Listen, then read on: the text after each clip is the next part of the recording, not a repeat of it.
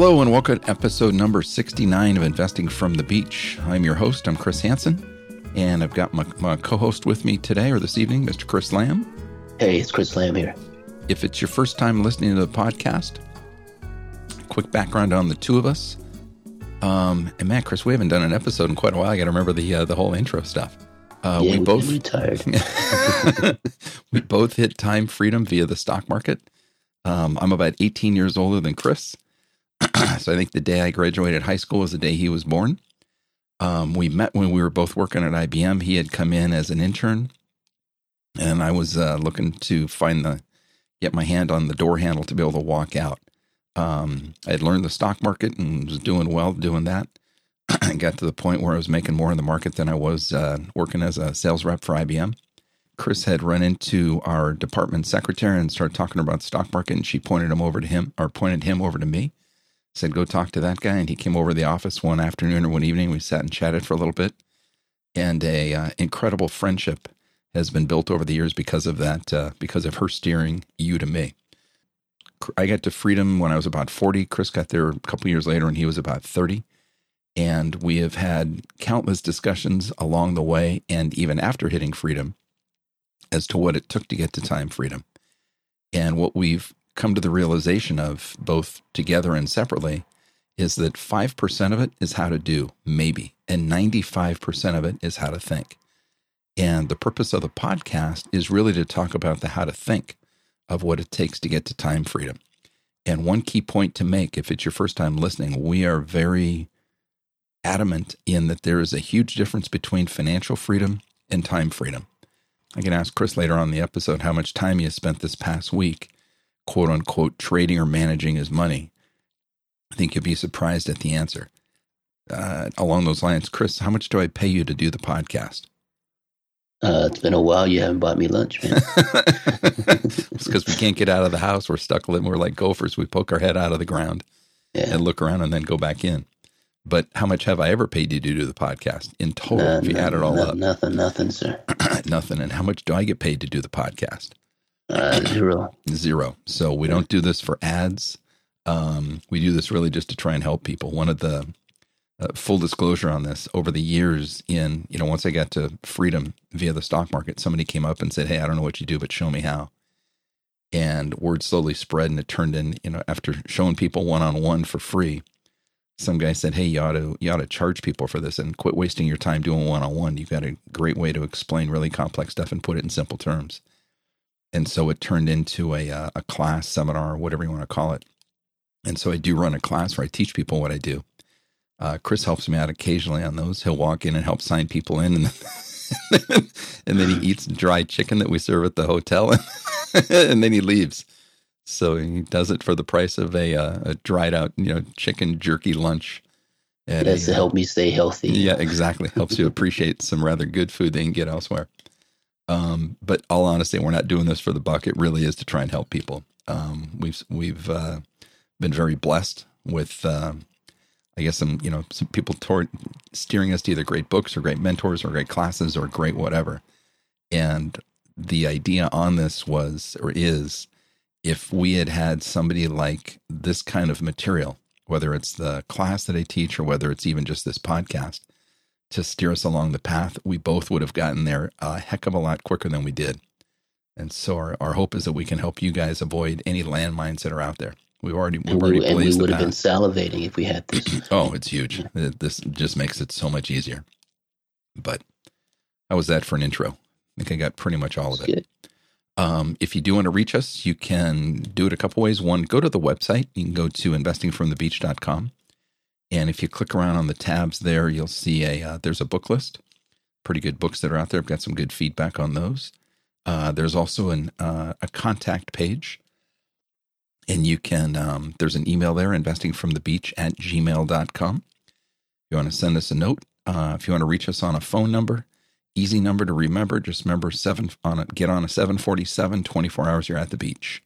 I know not many of them are flying these days, but 747-242-3224. And again, easy way to remember it wherever you are in the world. Jump on a 747 airplane, and in 24 hours, you can be at any beach in the world. So 747-24 beach. I check the messages regularly. couple things that have come up. I got a ton of notes over this past month because I got lazy and didn't feel like doing a podcast in April.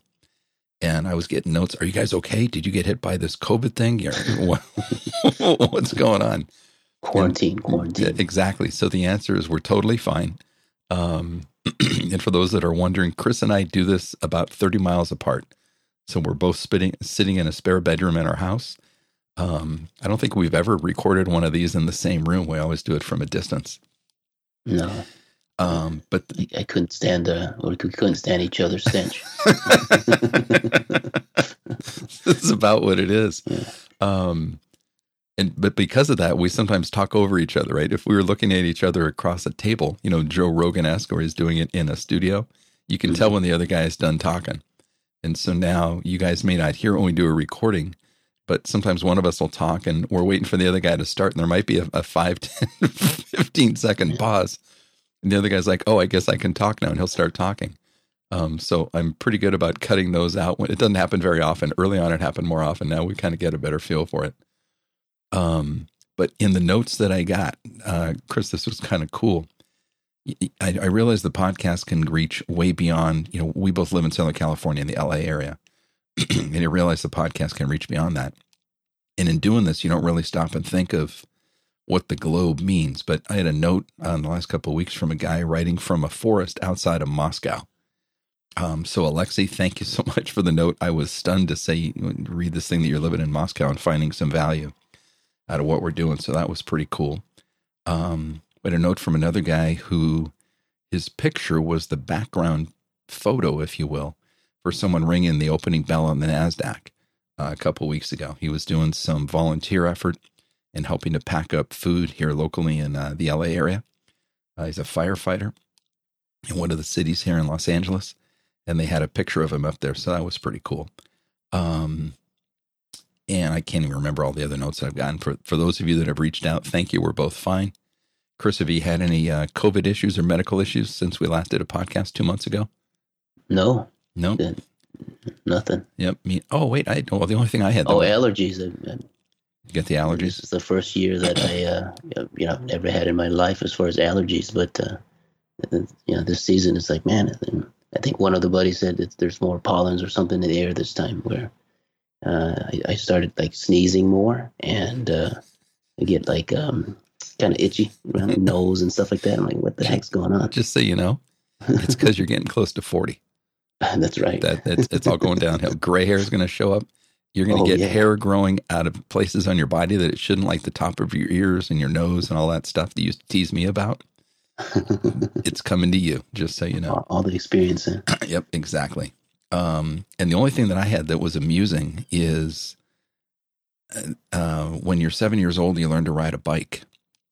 You're taught that when you go up a driveway, you go at it at a right angle. So that little tiny, 1/4-inch blip of concrete between the end of the driveway and the street won't tip you over.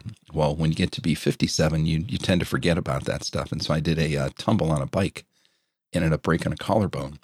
And that wasn't so bad. What was interesting about it, though, is that I had to go into a hospital for surgery right at and this is in LA, right at the beginning of the shutdown.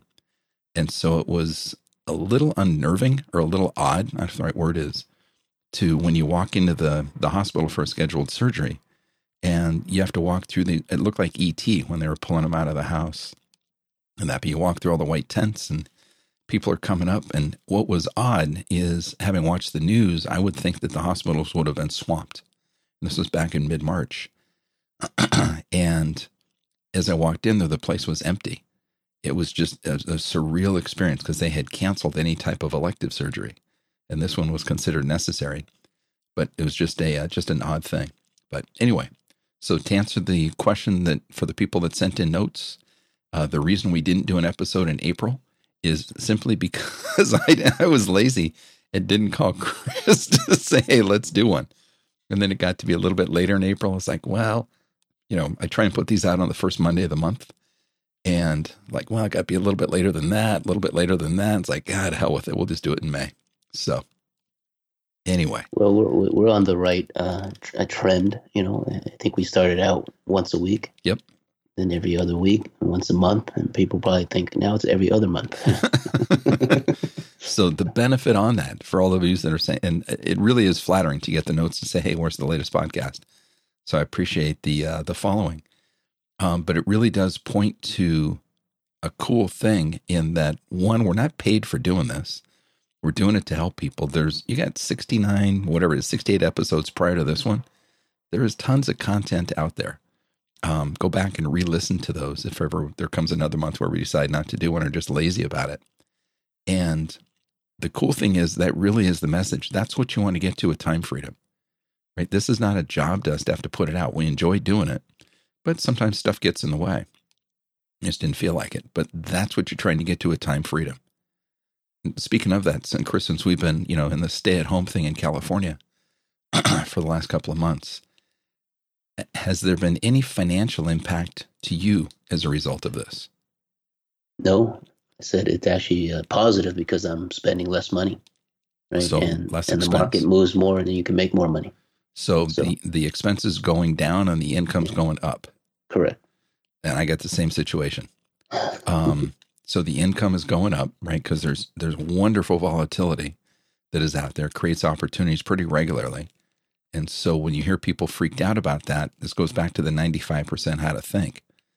Once you know how to operate within the volatility, there's huge opportunities. And I won't say it's consistent, but it's there. And you just have to know what to look for. There's opportunity all over the place. Have you had anything negative as a result of the stay-at-home order, other than the inconvenience of, I know what a big fan you are of wearing a mask, and all that, but any negative things that you personally have experienced as a result of the stay-at-home?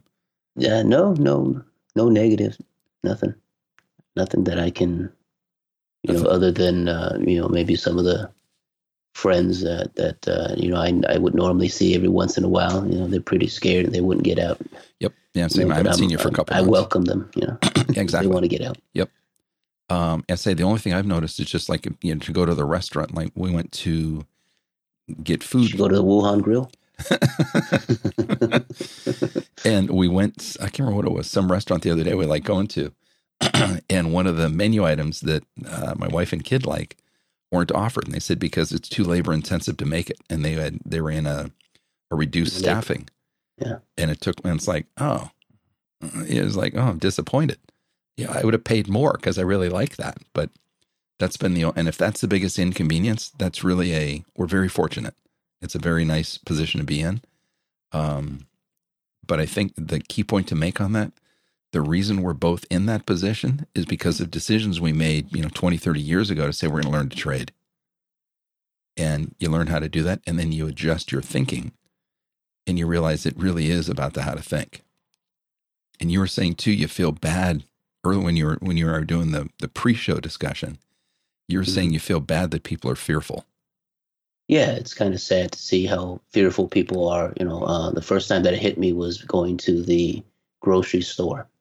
And then I was kind of sad because I had my daughter with me and we're going around. And even she noticed, right? She's 3.5.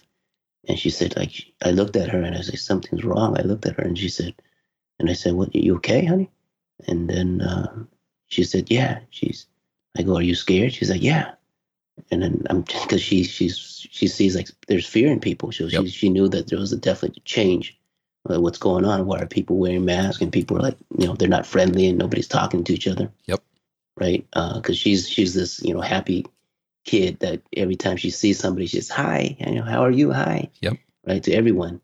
And so she's, she's like, she couldn't say hi to people because everybody would not say anything. Right. Interesting. So, and then I explained to her that people are scared of the virus. Right.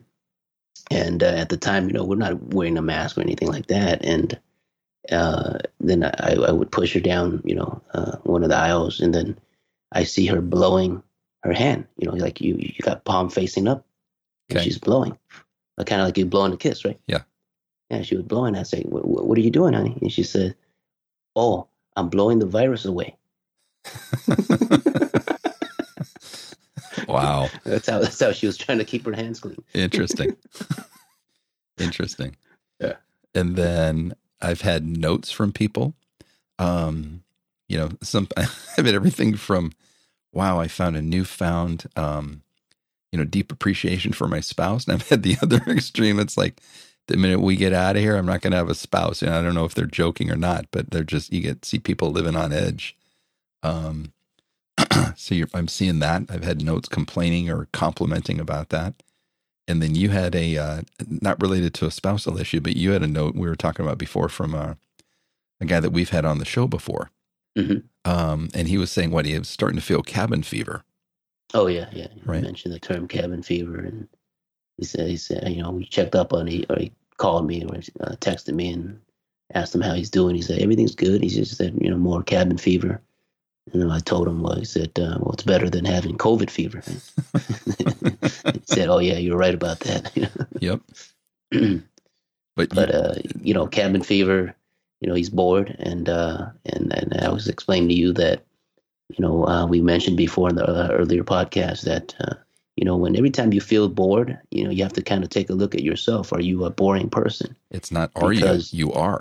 Yeah, you are a boring person, right? But, you know, to help you kind of understand that, right? Just evaluate. You shouldn't be bored. If you're bored, that just says you don't really have any purpose in life, and you really don't have anything to do. And there's tons of things to do. You just got to do them. There's so much stuff you can learn or do or take on. It's endless. Yeah. So, do you feel any cabin fever? Not a bit. This is just normal. I mean, this is a normal thing. I'm usually, you know, here at the house, just watching the market. The only thing that's different is that I've got two other people that now share the house with me 24/7. Yeah. Whereas before, you know, one of them would go to school for a good chunk of the day, and then the other one might run out and run errands or whatever she's doing. But now they're in. It's like, hey man. So you have less time freedom now. Well, yeah, it's like, this is my house. You guys are getting into my space. Well, you know, my wife, she was working, I think twice a week. And I think for maybe a month or 2 months, she didn't work. Okay. Right? And then she started going back in twice a week. And then my daughter was going, you know, to school twice a week, or 3 times a week. And now she's not going at all. She hasn't been going since, I think, the beginning of March or late February. Yep. She wasn't going. And so people think I have time freedom. I'm like, man, she's with me 24/7. Yep. I actually had 3 days before where, you know, she's off in school. So I had 3 days out of the week that, you know, of my time during the day. And now it's like every single day, you know, daddy. Yep. So it's been a lot less time freedom since the COVID quarantine, actually, for me. There was you get in the time frame, and there was something today also. So Chris and I are recording this on a weekend, early in May of 2020. So if you happen to listen a couple months later, cool. If you happen to be listening to this like 10 or 15 years later, it'd be, to me, I think it'd be fascinating to be able to go back and listen to this one, you know, going through the beginnings of the pandemic, and to hear what people are doing and thinking and whatever else it might be. Earlier today, Warren Buffett had his annual shareholder meeting with Berkshire. And normally, you know, I went to one of those a few years ago. There's about, 15, 20,000 people that show up in Omaha, and they hang out in this big convention center. And everybody's focused on Buffett and Munger sitting at this table in this middle of this huge arena. And they talk about their stuff for 4, 5, 6 hours. Well, this year they had the site booked, but because of all the stay-at-home orders, basically he ran that show with, I think one of the announcers said there were, I think it was 8 or 10 people in this whole arena. And towards the end of it, they did a video shot of that. And it's literally like 2 tables, and it's under a spotlight, and the rest of the arena is empty.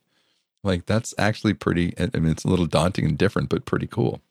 But if you haven't listened, go find it on YouTube.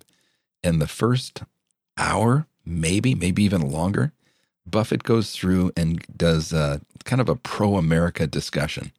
And he helps you put things into perspective with what this country has gone through in its past, ranging from, you know, the death rate and the death toll that we saw in the Civil War, and take that as a percentage of the population, a percentage of the male population, I think he referenced it in World War I or World War II, if I remember. I was kind of in and out, but I thought I saw those numbers. And when you hear that and you think about that and you think, wow, this is, is this a horrible thing for the U.S. or the world? We've been through stuff I'm not saying this isn't bad, don't get me wrong. But as a country, we've been through much worse. And you get through it. And as the globe, we've been through much worse with regard to death rates. It may not be pandemic, but it could be war related. And we get through that. And his comment on all of this is, do not bet against America, right? It may not be perfect here. And, you could take whatever your political persuasion is. You could say that the administration has done it right, or they could have, they've done it wrong. They could have done it differently. But you don't bet against America. All the structures that we have in place are much better than anywhere else on the globe. Just remember, people still want to get here as opposed to anywhere else. And it's a great, I thought, perspective to keep in mind with regard to what we have here, the opportunities, etc.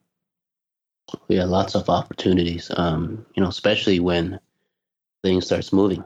Mm-hmm. And, I would say a lot more opportunities today than in the years where the market keeps on running.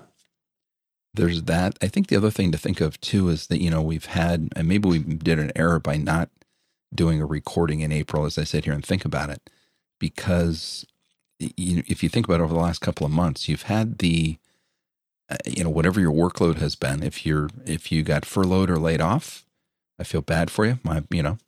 It's not a good thing. If you're just in work at home mode, what I've heard from most people is that their work at home mode, the workload has lightened a little bit.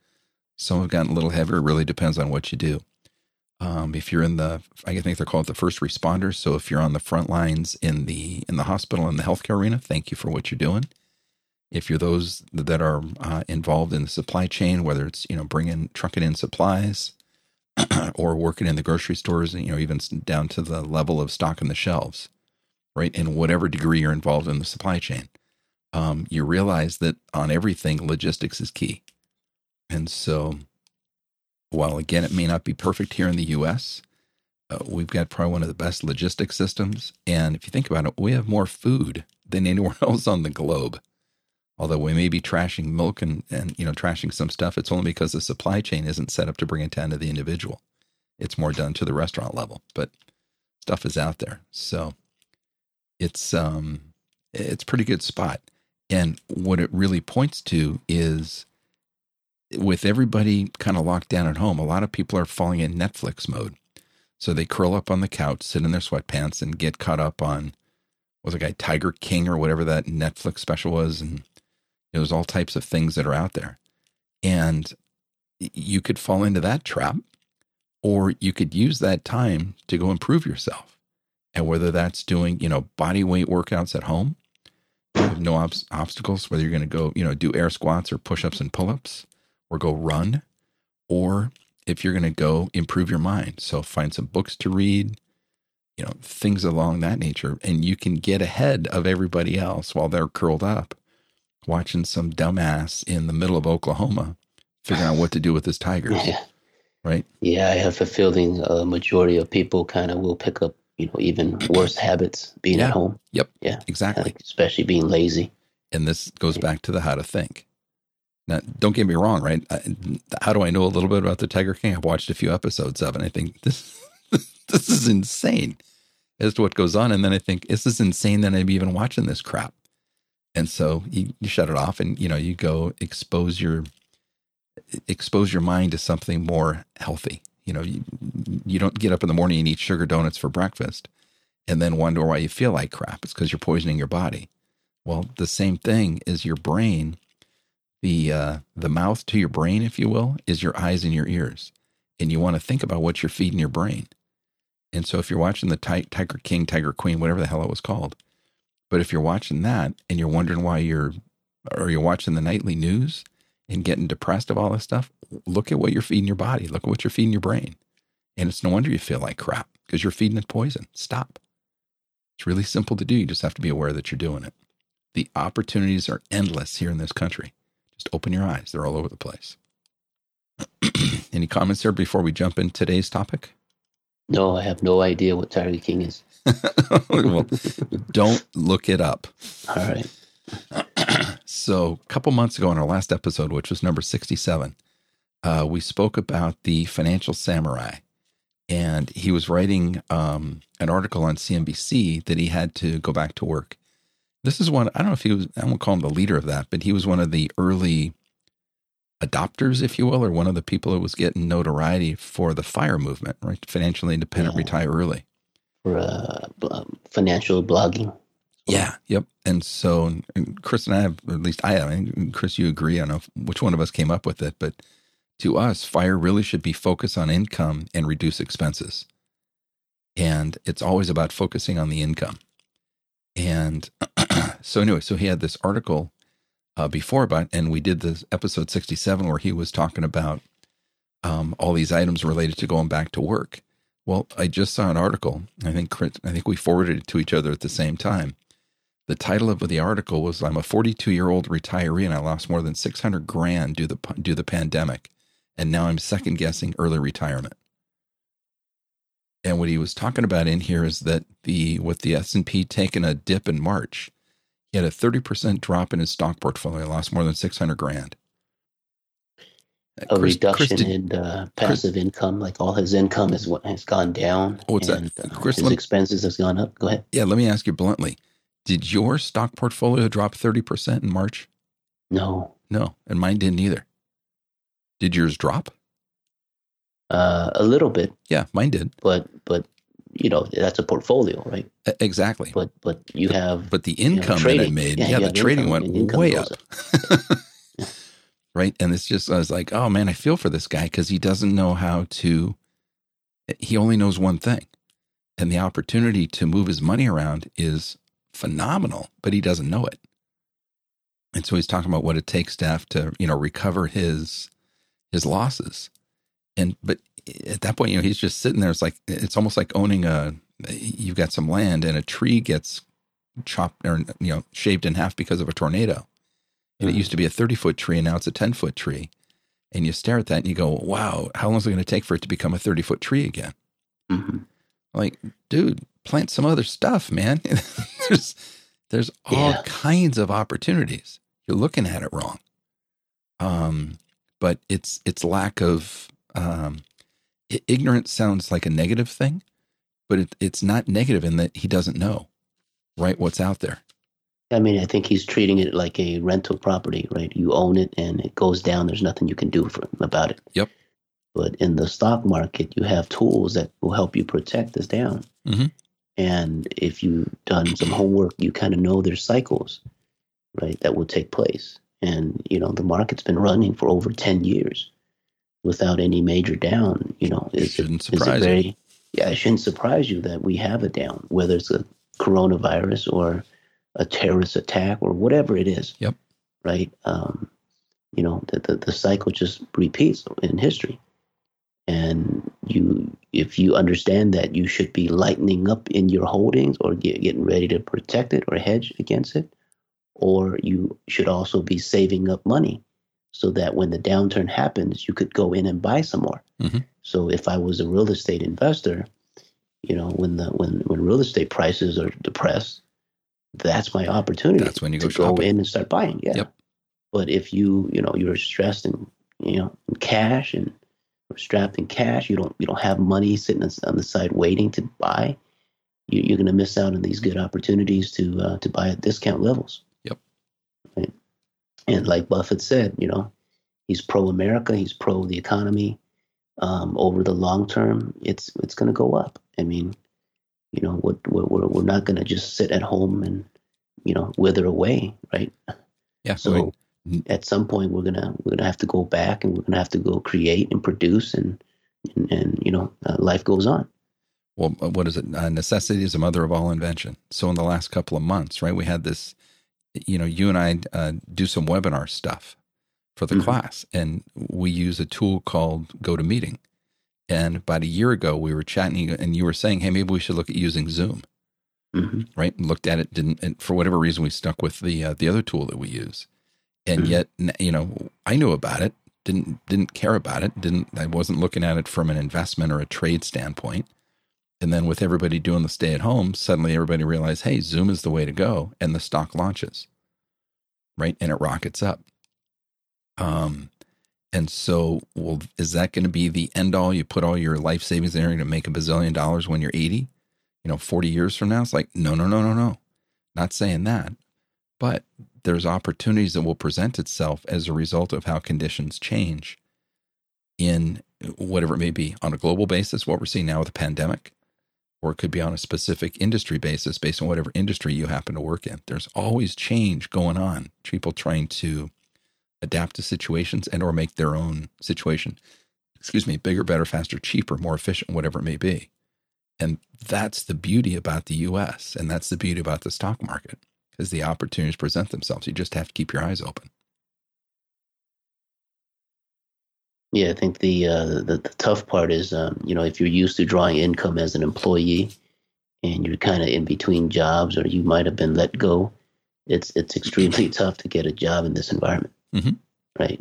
So I think those people are struggling the most, and especially if you don't have, emergency dollars to live on, right? That they're having the hard time.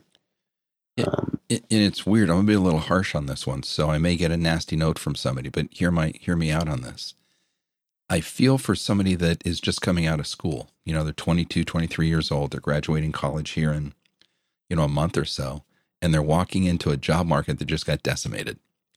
And if they have a worthwhile degree, something where it normally has good hiring, and not that I'm gonna pick on somebody, just saying, you're not walking out with an art history degree, right? Something that is got a pretty wide usage, if you will, within the employment world, and nothing against an art history major, but if you think about that, if you're walking out with an engineering degree or a business degree or whatever it might be, if the job market gets tight, right, and you have no dollars coming out because you've been going through school, I feel for that person, right? Because now there are jobs all over the place. From what I see locally, you can go, stock shelves at the local grocery store, or do something with that. It's not the glamour job of the engineering profession that you're looking to get into. But so what? You suck it up, you get some money, and then when the economy lifts, you jump back into your desired profession. So that person I feel for, somebody that may have gone through some type of maybe a medical crisis recently, and so they got knocked to their knees as a result of a huge amount of some unexpected expense. I feel for that person. Where I don't have sympathy is for the person that says, oh, I can't make the rent, I don't have this. But you look at what they're doing. They're older in life, right? So they're not 22 years old, but they've got a very nice car or two in the driveway that they're making payments on. They're living in a big house that is taking a huge chunk of their income. Multiple vacations every year. Yep. They've got labels on the breast of their shirt or on the ass pocket of their jeans that are very expensive. So they're paying for, and they've got a credit card balance, which says they can't afford to be buying the stuff that they bought last month or 3 months ago or 6 months ago or last year's vacation. And they can tell you about the differences between the iPhone 7, 8, 9, 10, and 11 because they've had one of every one of them, right? That person I have zero sympathy for, except for the standpoint of they never open their eyes to realize they have to control their spending. Right. So, and if that sounds harsh, I won't say forgive me, but forgive me. But that's the reality of it. And that's the person that usually will come up and say, but I have no money to invest. Like, you have no money. It's not because you don't make enough. You don't have a money problem. You have a money management problem. Right. There's no delayed gratification. A good thing will come out of the pandemic for those, for that group. I hope so. Is waking them up. I hope so. And, and because if you go through life and, you don't get this situation, let's say you may be in a much more vulnerable situation later, down the years. Yep. And if you keep on doing this, it's going to be worse.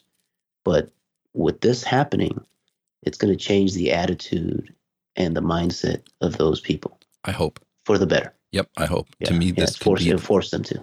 This could be the depression moment, not from it could be a mental depression, but this could be the depression era moment for this. And we might just be at the beginning of it, right? Wouldn't surprise me if this pandemic, if we're dealing with, I hate the word, the new normal, whatever the hell that means. I'm not sure that I like that terminology, but I can easily foresee us not going back to what we were back in January, February until sometime late next year. We'll go through whatever they come up with a vaccine, and whatever, the turnaround time on that is dramatically shorter, apparently, than it has been in the past, just because of the technological enhancements that are available with the speed of technology, computer speed, et cetera, et cetera. But it still takes a while to develop a vaccine and test it. And then if they do have a vaccine that comes, let's say they have a vaccine on Monday, do you want to be the first guy in line to step up and be the guinea pig on that one? I'm like, I don't. And so it's going to take a while to figure out if that's there. And then you got to figure out, will that get you through the flu season next year? So it wouldn't surprise me if we're in this for, year and a half in some type of let's even say mode. the COVID disappears. There'll be something else. Yeah, well, this would be something else. But, just looking at the damage that has been done of everyone staying home and the GDP hit. Yep.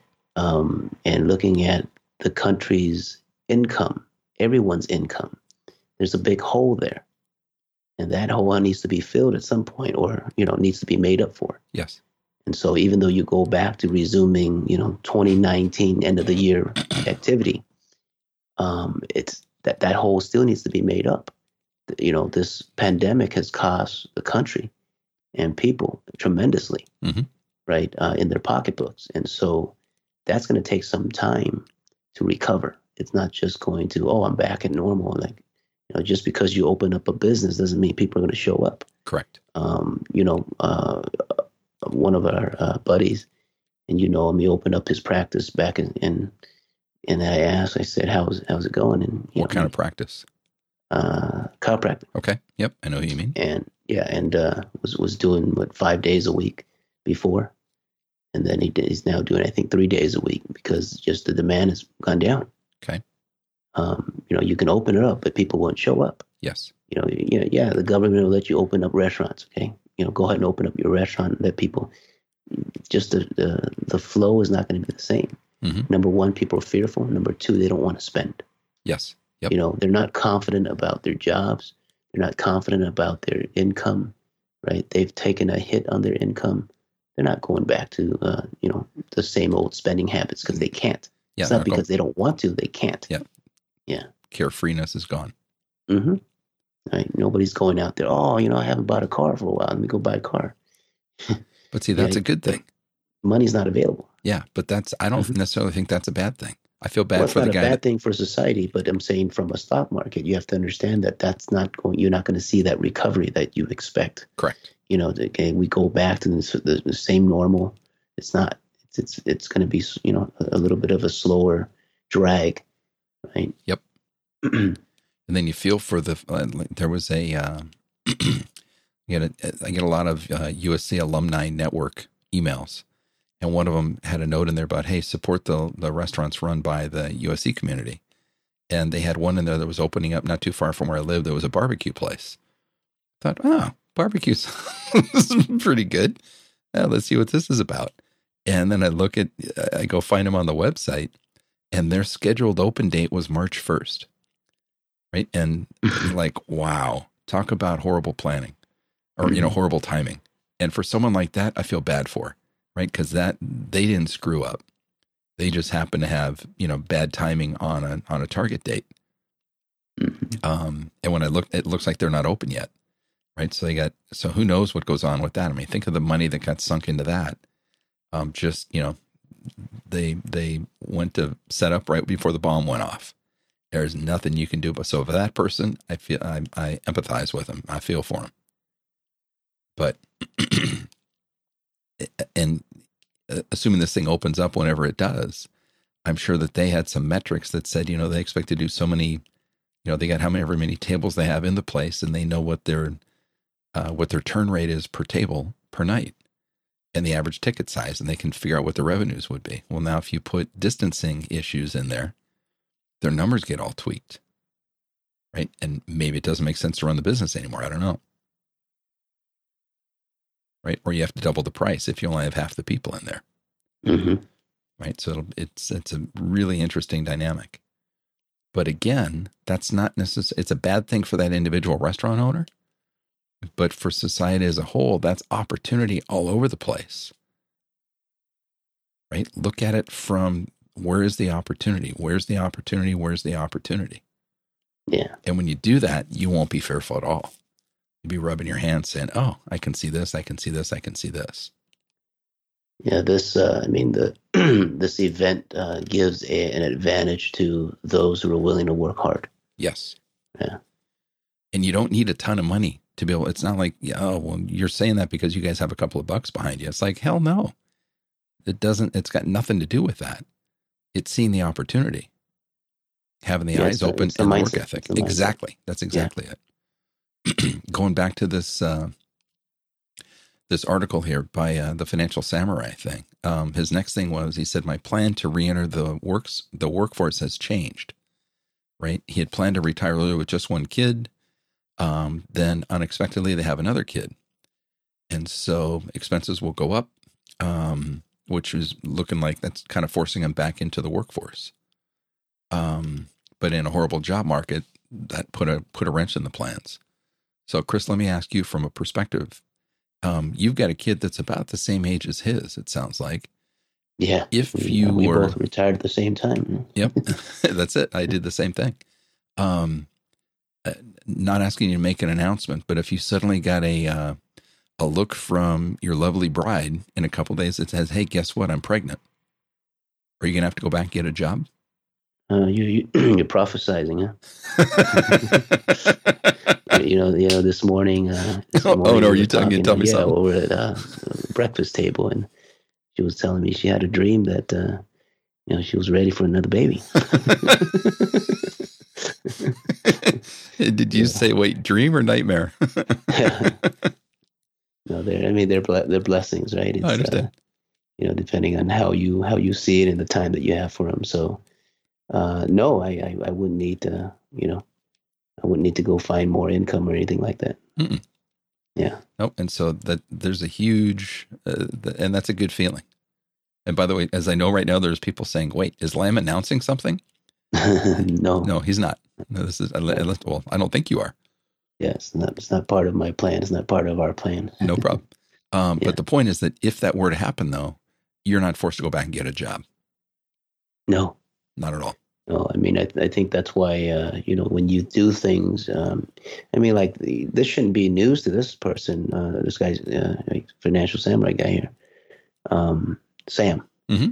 Right? Yep. It shouldn't be news to him, because if you have your first child, I'm sure he's thinking of having a second. Right? It's not something unexpected. And by the way, so I was going to say, Sam, if you're listening, this is not rip on Sam at all. Yeah. We're just the complete opposite. We're trying to use your experiences to teach others. And if you listen, I think we've got some stuff we know that can possibly help you. Yeah. So it's just kind of like, if you have, you have to expect that, okay, you could have medical expenses or certain emergency things that happen. Mm-hmm. So you need to set, always have money aside that you could use it for it, right? Or enough income. Like I said, most people try to quit their job when they just barely have enough, mm-hmm. right? Mm-hmm. You shouldn't be doing that. You should know that you're comfortable making a lot more than your expenses, and that you have a big cushion, and that income is reliable. It's not something that fluctuates and can go away, right? So that's the way that you have to plan if you're planning for time freedom. And, worst comes, you go back to get a job. Okay, cool. But, he's actually in an unfortunate situation where we discussed, I guess he discussed his plan about finding work, mm-hmm. I think early in the year or late in the year last year. And, here is this pandemic situation, and it's very tough to find, such a job that he's looking for. Correct. all the big companies, they're not hiring. Most of them are on hiring freezes. You know, I was looking back at the date. So you and I were talking about coronavirus in the first week of February. Okay. Right. And now when you listen to all this stuff, the news media is saying, well, it looks like they were, Trump was in some kind of meeting back on January 25th.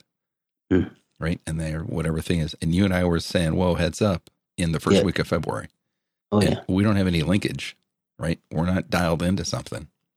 It's just when you know how to think, you see stuff. It's like, okay, think about it. We got some friends from Wuhan. Yeah, we don't. I don't even know where the hell Wuhan is. Yeah. Sounds like a Chinese internet stop. It sounds like a Chinese restaurant is what it sounds like. Where was I going with that?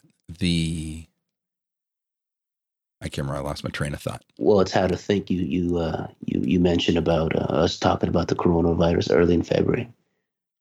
Just right around the time that Trump was, I guess, maybe having his interior talks about that. Yeah. Yep. I still can't remember what I was going to say. It doesn't matter. I'll go to item number 3 in his article. What he says in here is they're losing rental income. He goes, hey, we own 3 rental properties. Excuse me. One of them is up in Lake Tahoe. If you don't know what that is, it's a beautiful spot, great ski location, and beautiful up there in the summer. And because of the lockdown, nobody is renting that. So now he's got a mortgage on that with 0 rent. So he says in here, I got a monthly mortgage of about $2,500.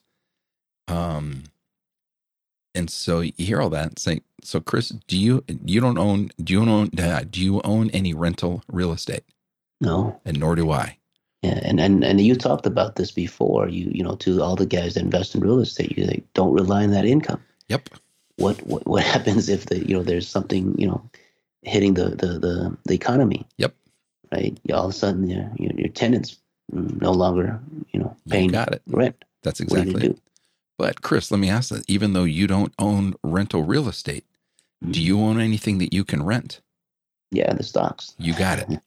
And so with rental real estate, I was looking at his numbers here. It looks like he's getting, if the place were paid off, he's probably making 3, 4, 5% a year on the on the equity. So said differently, if the place is $1 million, if the home paid, or if he could sell the house for $1 million, and if he had no debt service on this, he would make in the range of 30 to 40 grand a year on that $1 million. So ballpark 3, I'll give it 4%. I'll even give it 5% on the high side. So let's say he's making 5% on that $1 million property with no debt service. So Chris, with your rental, with the assets you own that you can rent, how long does it take you to make 5%? In this volatile market, probably like a week or less. Exactly. Yeah. Now, is that every single week? It can be for now. Not every single week, like every month or every year, but it can be every single week for a few months. Yes, on a stock, and then and then the stock may change. Correct. So right now there might be stocks, and I won't even name it. It doesn't matter. I don't want somebody jumping out and trying this until you know what you're doing. But there are stocks within a specific industry that are yielding. Well, I mean, we can just say, look at oil, look at energy. Okay. Right. We won't name any stocks, but if you're listening out there, and go pull up any big companies like an Exxon Mobil or ConocoPhillips or Chevron. Yep. These are big companies, right? Pull them up and look at how much they move within a day, within a week. Yep. And look at it since February. Uh-huh. Since we had this news, you just look at it and then you see how much they move. And if you're new to this, you don't know what we're talking about. I should have said this during the intro. If it is your first time listening, get through this episode. And if you like the way we think and what we say, go start at the beginning. Go back to episode number 1 and listen to those. And maybe listen about the first 10. And that's where we talk about the how to think and what that really means. One of the episodes in there, we talk about a homework exercise that I call the high-low homework. And what you do is you're basically looking to open your eyes to see how much a stock moves within a month. And you're going to pick the stock, you're going to pick the month, you pick the year. So I'm not stacking the deck. And what you'll find is when you see this incredible volatility that can exist in a stock, the opportunities to, and you're never going to, if it moves 10% in a month, I'm never suggesting you're going to make 10. right? You'll just get a chunk out of the middle of that 10. And whether that's 1 or 2 or 3 or more, who knows? What's interesting, what Chris is, I think he's about to say, I'm not looking across the table from him, so I don't know. Some of the energy or the oil stocks in this last month, and not just with, even if I ignore the decline, some of them moved 60%. And that's like one of them just this week moved 60%. In like 4 days. It's not a month. No, it's in a week. It's crazy. And so you look at that and go, all right, I'm not suggesting you get all 60. But could you get 3? If you've got 60 possible, is it reasonable to think, well, maybe I get lucky, I get 3 or 4 of them? And if you had done that trade and only got 3 or 4, if you call me and brag about that, I'm gonna chew you a new one. You shouldn't have got that little, but it doesn't matter. The point is that you get a small little chunk off of that. And what people without knowledge expect to do in holding something forever in the real estate market, in volatile times, sometimes you can make that in a much shorter period on a stock. Now, it's not going to be every week on an oil stock for the rest of the year. It may go on for a period of time and then it goes away, but there's another industry that gets busy, and you can, to sell a rental property costs you about 6% for commission fees and ballpark 10% just to get out of it with all your costs. To sell a chunk of shares in the market, commissions are now 0. Mm-hmm. So you have a little bit of exchange fees, which literally are probably $1 or it's less than $5. And you could move anywhere from $1,000 to $1 million, and it'll cost you less than $5. And I believe that's one of the reasons why we're having a lot of volatility too, because of the 0 fees. Yeah, exactly. And because people are at home. Also. Yep, people are moving it around. And so, but the idea on that is that there's no fees to move in and out. All it does is it creates a tax bill for you. And if you're thinking, well, I don't want to generate a tax bill, you're an idiot. Because if you generate a tax bill that says you're making money, it's not a bad thing. But the point is that there's opportunity. Tax write-offs. Yeah. It's like that means you're spending money. You got it. That's exactly it. So yeah, your plan should be, your goal should be to write a multi-million-dollar check to the government every year in taxes. That's a great problem to have. Right? Because that says you made double that. That's cool. Pay more. Yep. But so my point though, so if I said, hey, in volatile times, can you make 4 or 5% a year on your on a stock that you want to rent? The answer, you'll laugh at me like, yeah, it's not a problem. Right? But it's not the same stock. It's not the same stock all year, and it's not every week. Mm-hmm. But if I'm prying with you. I know you don't like talking about this much, but if let's see, we're in 1st of May, so we had April, so we've had 17, 18 weeks this year, right? From January 1st till today.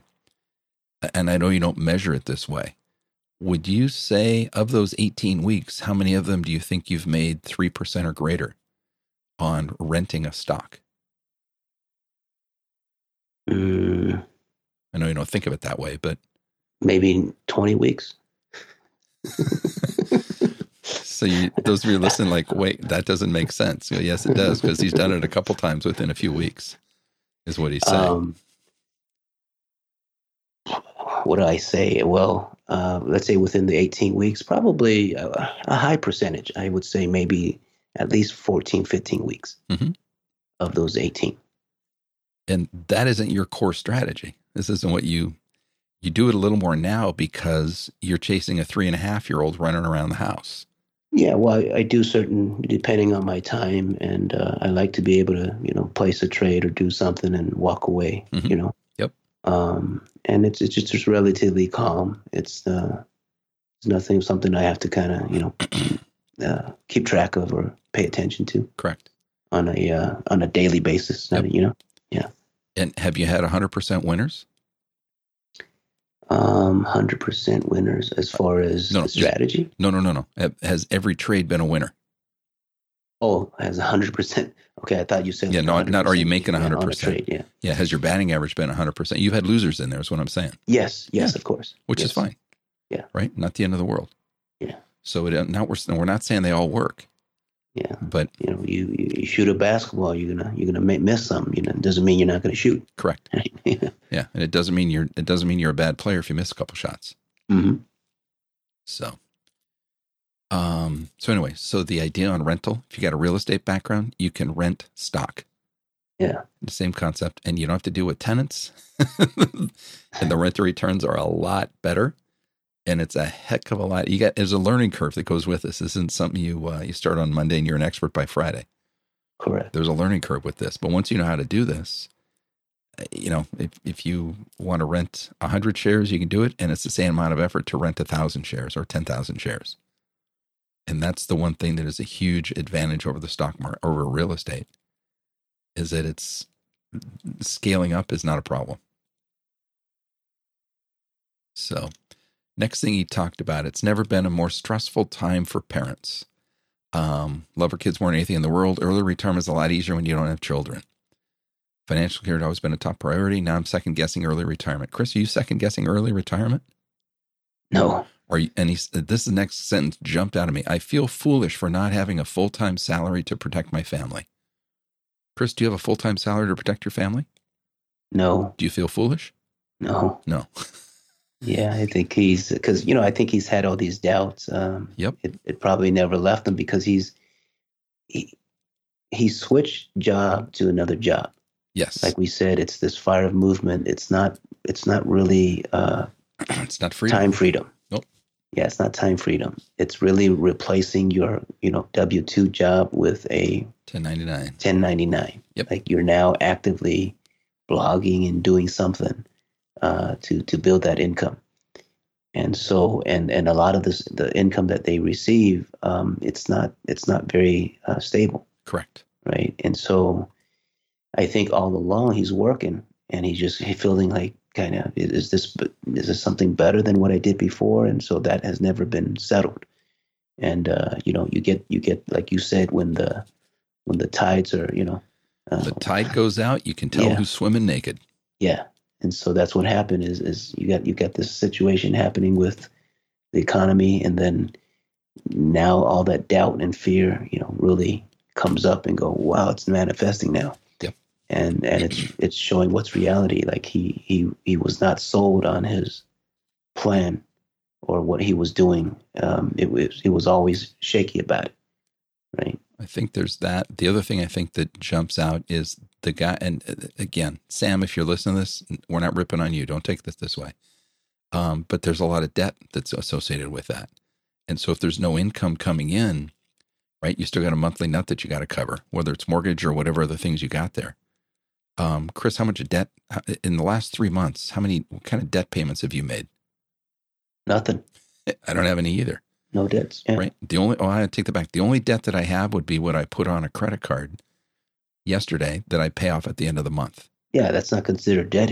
I understand. I understand. It's like a monthly bill. Yeah. Exactly. But and all it is because I didn't use, I didn't pay cash when I bought the thing. Mm-hmm. But that would be the only quote unquote debt that exists is what I spent this month on the credit card. Everything else, there's no debt. And that's a huge comfort feeling when you realize all you're responsible for is your current living expenses. Yeah.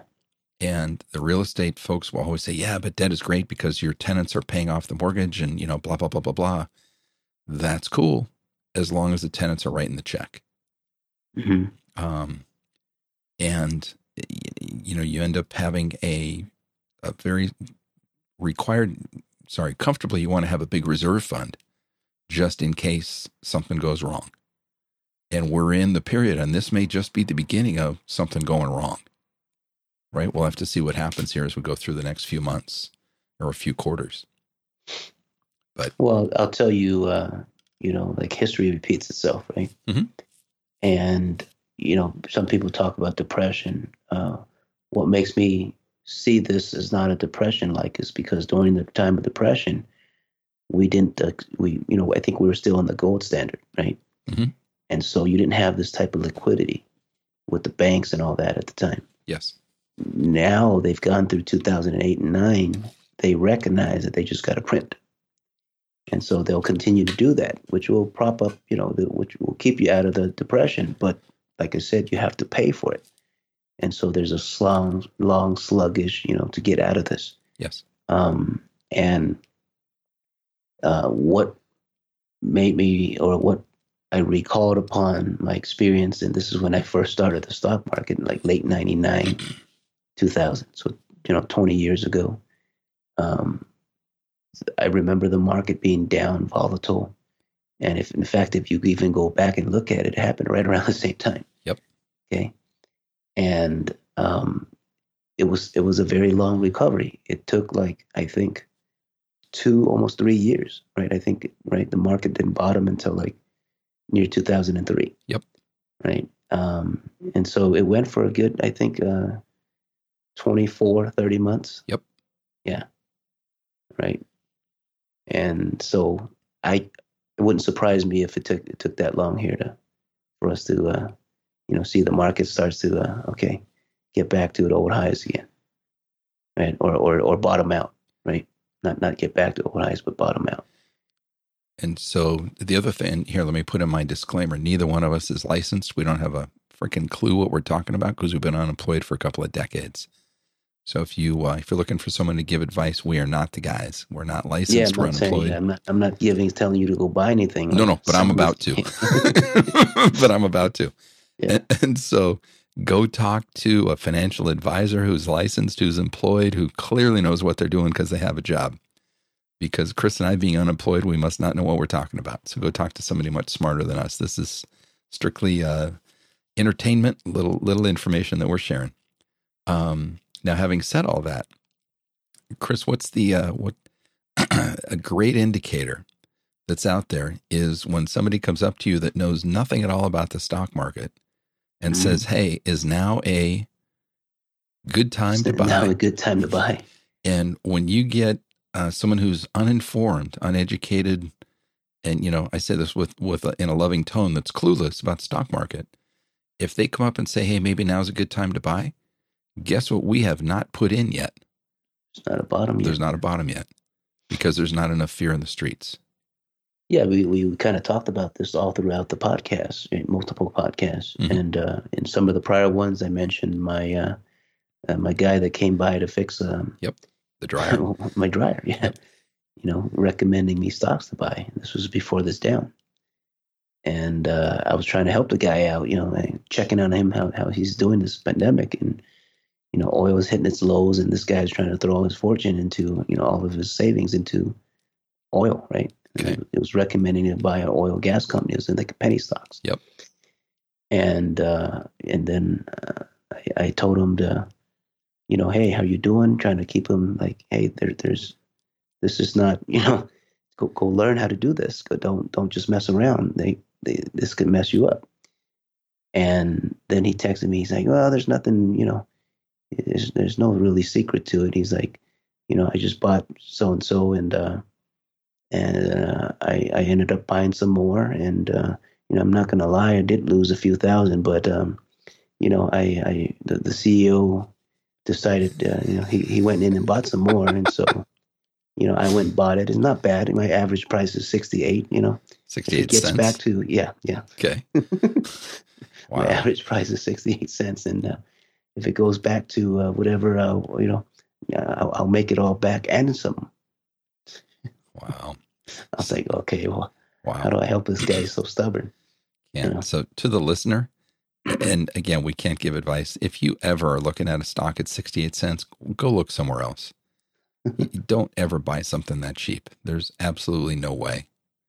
And I can't give advice, so I'm not going to give advice. But do not ever buy a penny stock. You will not. When you tell people don't do something, they do it. So if you're still going to do it, just make sure that you're okay losing that money. Yeah, just look at that money and say, "Hey, would I feel better if I stood on a freeway overpass and threw it out the window?" Mm-hmm. Right, and who knows? You might make a little money on there, but that's not a get rich. It's like buying a lottery ticket. Yeah. Yes, exactly. Except lottery tickets are $1 or $2. I guess you can buy them for 68 cents. You're getting a bargain. So nuts. Let's see. Then next thing on his list, he talks about Expenses are increasing, and we're figuring out how to significantly cut our expenses for the coming months because his living expenses went way up. So remember our definition of FIRE: focus on income, reduce expenses.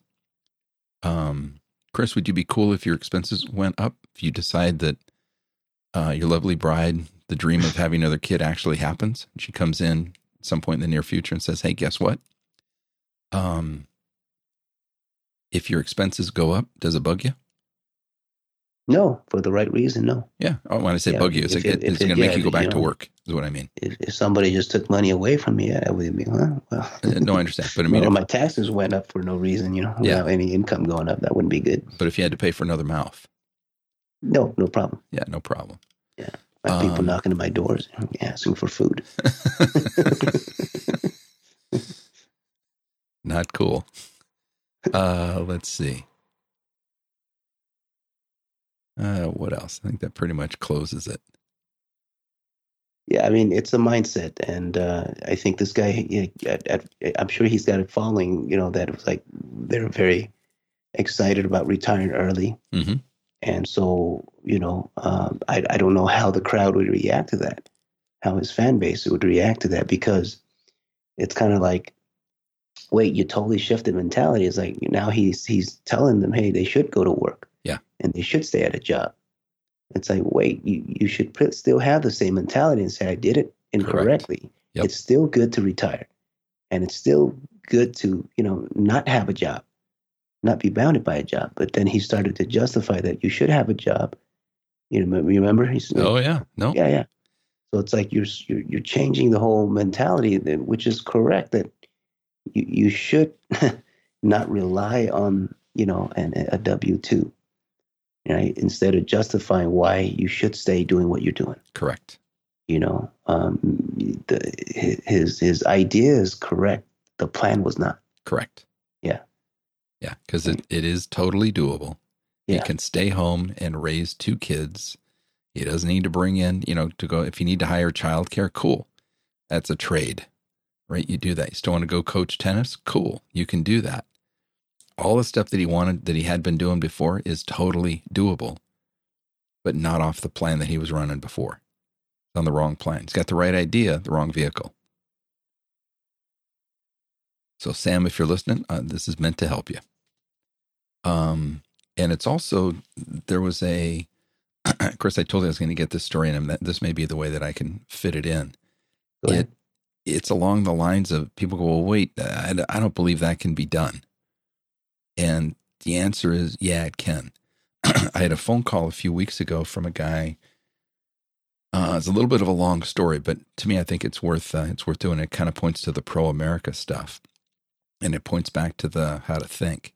But this guy was calling. He was asking about the stock class, and asking questions. I was answering. At the very end, he said, this almost sounds too good to be true. What do you say to that?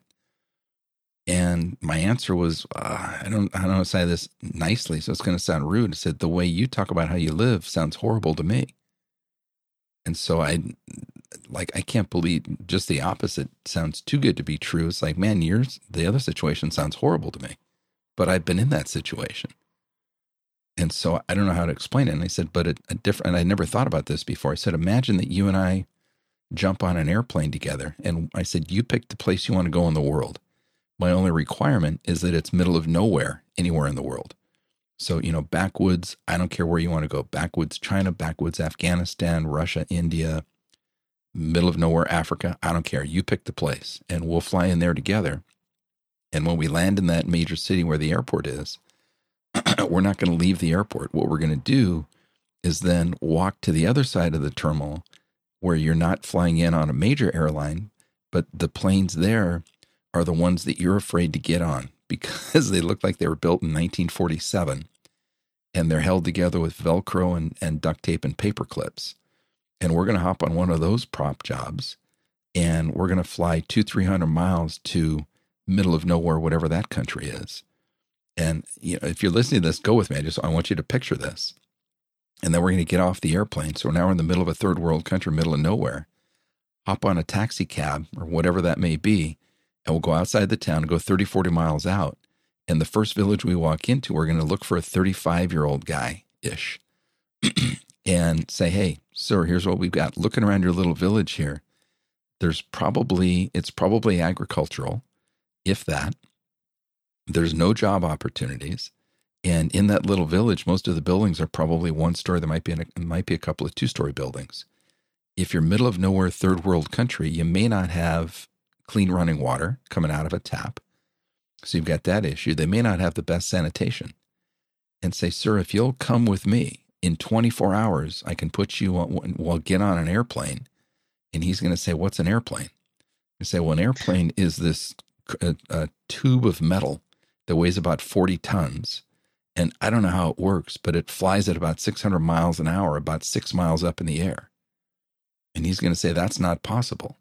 Go, yeah, I know. It doesn't seem possible to me either that 40 tons of metal can fly through the air at 600 miles an hour, 6 miles up, but it does.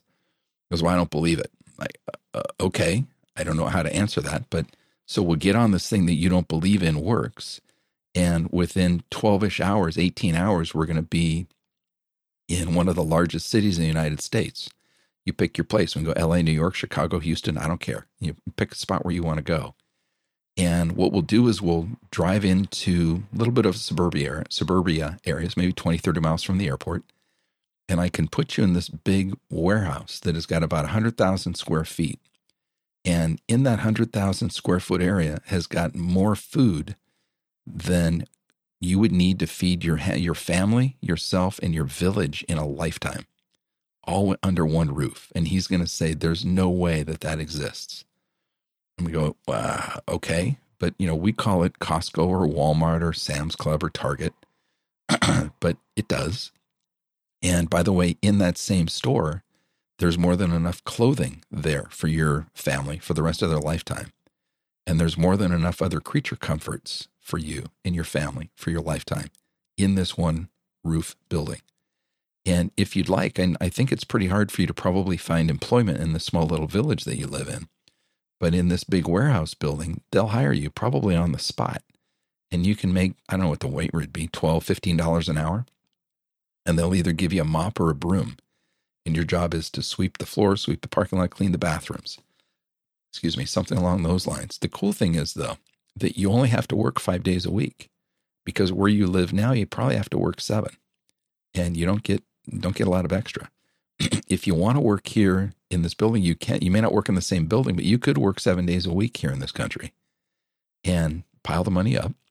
If you do really well at that 5-day-a-week job, you get promoted, and maybe you end up working as a cashier on the floor. And if you keep doing well, you get promoted to a department manager, and your salary goes up. And eventually you could become the store manager. And the store manager will make $100,000 a year managing one of these stores. And that person would say, there's no way that's possible. Go, okay. And say, but the other thing that's pretty cool is on those 2 days that you're off, if you want to, you go into a downtown area, and they have buildings there that are 1,000 feet tall, 80 or 100 stories. And he's going to say, that's not possible, because where I live, 2-story buildings are here. We can't go any higher than that, because whenever there's an earthquake, they topple down. There's no way that buildings are 1,000 feet tall. And how do you explain to somebody when they say there's no way that exists, and you know that it's real in your world? And there's no way to do that. That person they'll only, two attitudes. Some people say, I have to see it before I believe it. And other people have the attitude of, I believe it, now I can see it. It's the old cliche, like, if you believe it, you can achieve it. Correct. Right. And so, and it's also whatever you believe, it's the truth for yourself. Mm-hmm. And so if you believe this is too good to be true for you, you're correct. Then you're correct. You will not do anything. And then you just stay stay where you are. Stay where you are.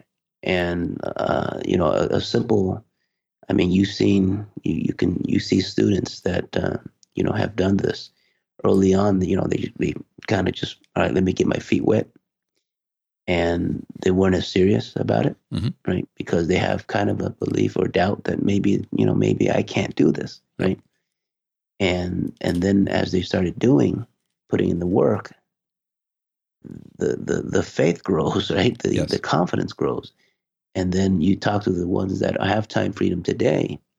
They're like, man, if they know what they know, or have the confidence that like this works, they would just right off the bat, just 100% go at it. Correct.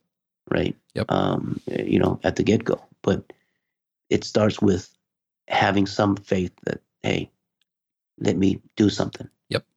And once you do it, then it will be revealed to you. But if you don't do anything, nothing will change. And I shared with you the making decisions about risk and reward, right? Mm-hmm. And for a person, if ask yourself, what is the risk of taking action?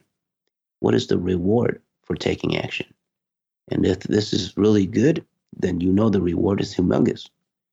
And if you look at the risk, it's probably very little. Yep. And what is the risk of not doing it? A lot. You got it. Especially, right. Well, you and I can say that because we understand. Yeah. Right? It's a huge risk. Yeah. For not doing it. It's a huge loss for not doing it. What's the reward for not doing it? Nothing. Correct. No rewards, only risk.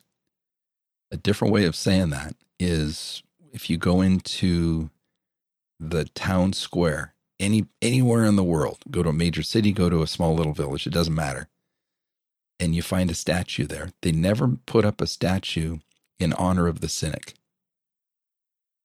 in honor of the guy that was doubtful. Mm-hmm. They build a statue in honor of the person that went after it. Yeah. Always keep that in mind. That might actually be a good mic drop. You got anything else to cover? No, that's fine. That's good. Don't limit your thinking, right? No, that's true. I don't mind thinking on this, but no, that really is it.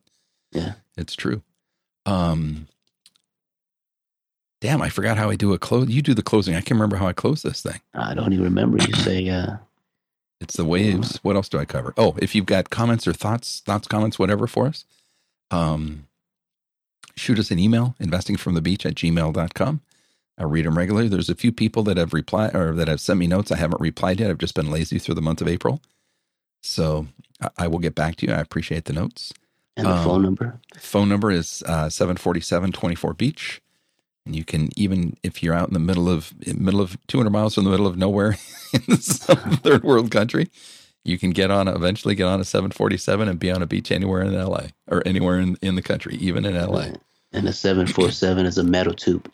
Yeah, that weighs about, I don't know what they weigh, 40 tons or whatever an airplane weighs.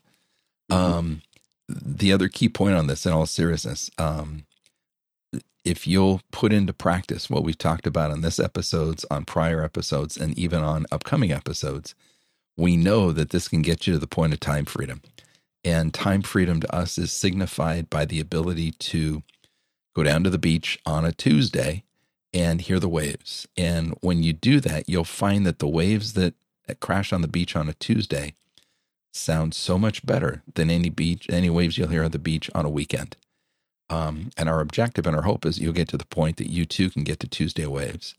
Now, put the caveat on that. If you happen to live in Southern California and you're Huntington Beach. Every day is Tuesday waves. Yeah, right now, any day is Tuesday waves, but they won't let you get on the beach. So, I forgot even to mention, when people ask, how come you guys haven't been doing a podcast? We say, because everybody's got time freedom already. Yeah, the beach is too damn crowded. Well, everybody's at home, right? Yep. That's it. But in all seriousness, if you'll put into practice what we have talked about, you can get to time freedom. And that's our purpose, and that's what keeps us doing the podcast. We want to see more people get there. So as always, we appreciate you listening, and thanks for your time. Take care.